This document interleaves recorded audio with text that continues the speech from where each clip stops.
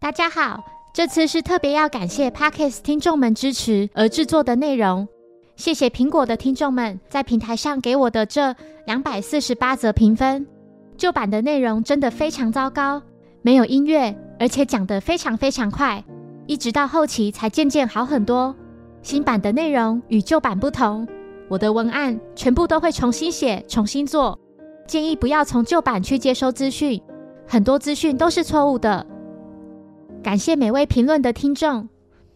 由于 Apple 及 First Story 目前都暂时无法回复留言，借这个机会来回复大家。每天我都会留意有没有人给我星星，然后写评论，每则评论、每个留言我都会看。谢谢你们喜欢听我说故事，在此我特别挑几个评论来做回复。首先，我只要看到有人说你们，然后如何如何，我都会很想回复，其实这里只有我一个而已，所以请不要说你们。然后是 MJ 阿燕的评论，他说忽然找到这个 Podcast 频道，超开心的，我也超爱柯南。我还蛮好奇你怎么会找到这个 Podcast 频道，是随便滑到的吗？然后好奇点进来。然后是这位 Zupa， 他说很仔细的整理，希望继续加油。谢谢你的赞美，我收到你的鼓励了。然后这位也是柯南迷的人，他是我 Podcast 第一位写评论给我的人。他说竟然有人愿意做这种苦活，真的是太佩服了，加油，粉专也是。我那时候刚开始做 Podcast 的时候，看到这则评论就觉得你知道我做的是苦活，真的是苦活。我跟你说，这个就是那个文案啊，真的是非常的烧脑。基本上我的内容是比较偏有声书的模式，我知道我自己的文笔还不够好，但我就是很想要把文案写得很像在看小说。可能你们会常常听到说柯南惊讶地说，或者是小五郎愤怒地回应道。其实我自己的国文造诣没有很好，但就是在这差不多1年半的时间里面练习磨练，不断地写文稿，我自己是觉得我的文笔有比以前进步很多很多，这对我来说是一个很好的改变。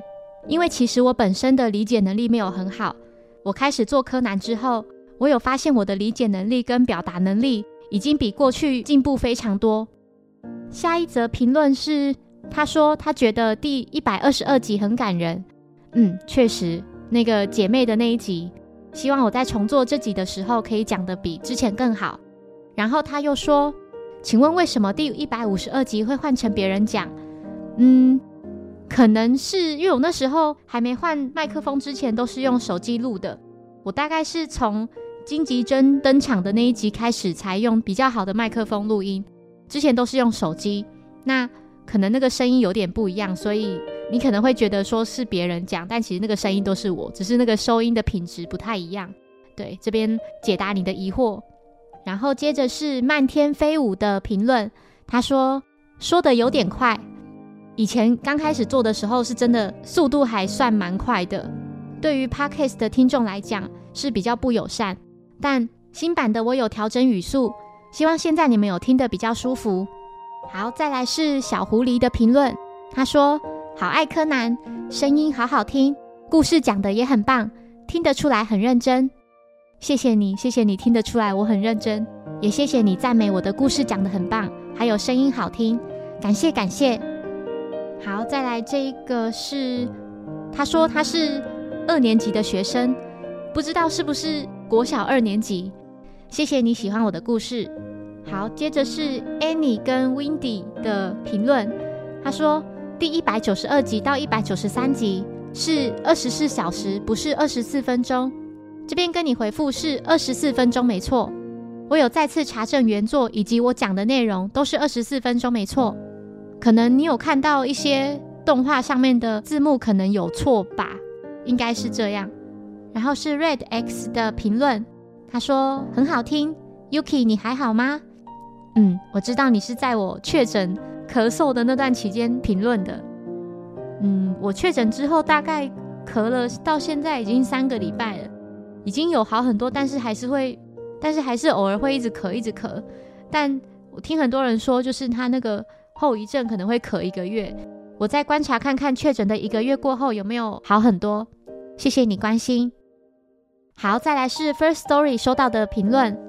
第一则是说好好听，我希望可以听到怪盗小子的空中漫步，继续讲下去的话迟早会说到的。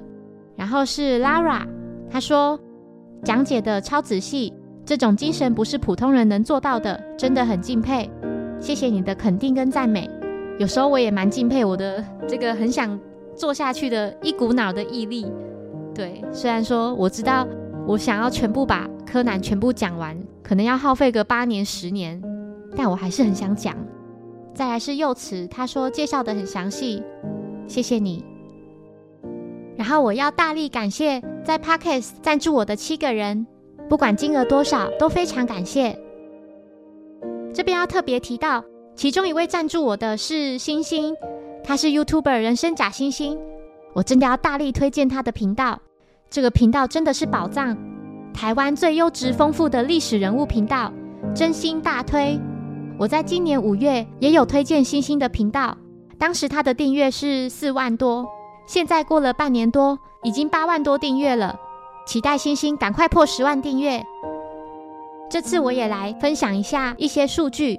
首先是我的听众年龄分布，我比较惊讶，35到44岁的听众是占最多数的 56%， 45到59岁的也有 16%， 0到34岁的听众是 26%。 然后从我开始录制 Podcast 至今大概1年半的时间，听众分布的国家截至目前共有46国，然后我的下载数目前已经破33万，平均单集的下载数是1050几。台湾听众分布的前几名县市，第1名是台北，再来是新北市，然后台中、桃园、高雄、新竹、台南。给大家看一下我一开始上传档案的日期，2021年的6月27号上传了第1集跟第2集，这些都是旧版的。可以看到我最快平均1天就会有1支，但因为是赶着做出来的，所以内容非常的不好，建议大家都不要听旧版的，内容有些资讯还是错误的，在这边也跟大家道歉。新版的柯南解说，我的目标是要分享最正确最深的柯南，所以请大家一定要听新版的，但旧版的我也不会删。如果有兴趣的话，可以回去听听看，就会知道两者的差异有多大多大多大。再次感谢听众们的支持，最近已经开始能收取些广告收入，虽然不多，但我已经很开心。全心投入1年半载，终于开始能有被动回馈。未来我会继续加油，用心把文案写得更好，提供更好听的内容。谢谢大家，谢谢收听。如果喜欢本节目，欢迎小额赞助给我支持，谢谢。那我们下一集再见，拜拜。